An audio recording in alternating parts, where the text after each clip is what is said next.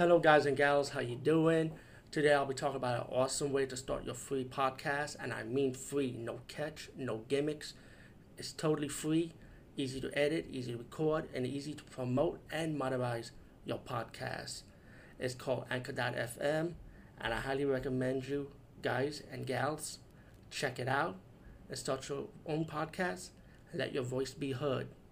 And also, don't forget to listen to Wild Dog Podcast and tell them that I sent you and that you hear it from me. So you get more people to join Anchor.fm. You will not be disappointed because they will also put your podcast in other platforms and then make it very, very much easier for you. Have a great day, everybody. Hey guys and gals, how you doing? As promised, I will be reviewing Boogeyman 2 or Revenge of the Boogeyman.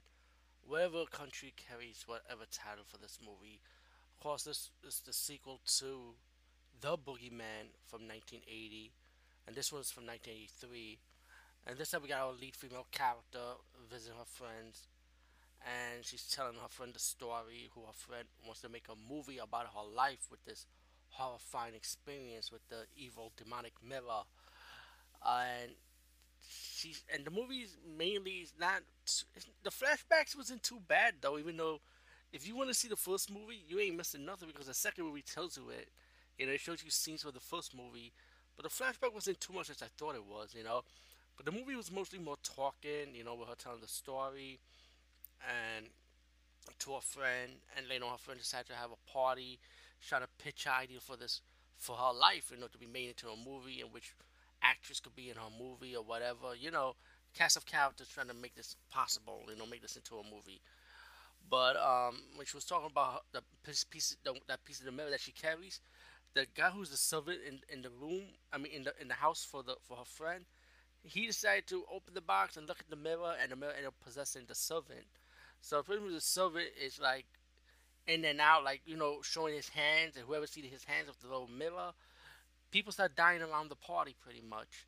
Now the kill scenes are silly in this movie, but when you look back on it, it was kind of enjoyable. Speaking for myself, not a lot of people like this movie, but speaking for me, I enjoy it for the stupidity of it. And the story and the plot for the sequels and all that, and like I just mentioned, it's just her telling the story. People's going to try to make her life into a movie, and people start dying for it. And the twist ending is kind of like a rip-off from the first Carrie movie, pretty much, which is kind of silly because you didn't expect that. But the movie is not for everybody because it's like I said, it's just stupid, but stupid in a bad way that you can just laugh it off. So to me, I enjoyed it for that. So Boogeyman 2, I say it's trial and error depending on how you look at this movie. But personally, I enjoyed it because the kill scenes in this is silly. Especially with the woman getting the pipe in her mouth, the toothbrush scene. I mean, it's a lot of silly moments. Oh, especially the shaving cream scene is silly too. But yeah, Boogeyman 2, trial and error. Peace out and see you later, guys and gals.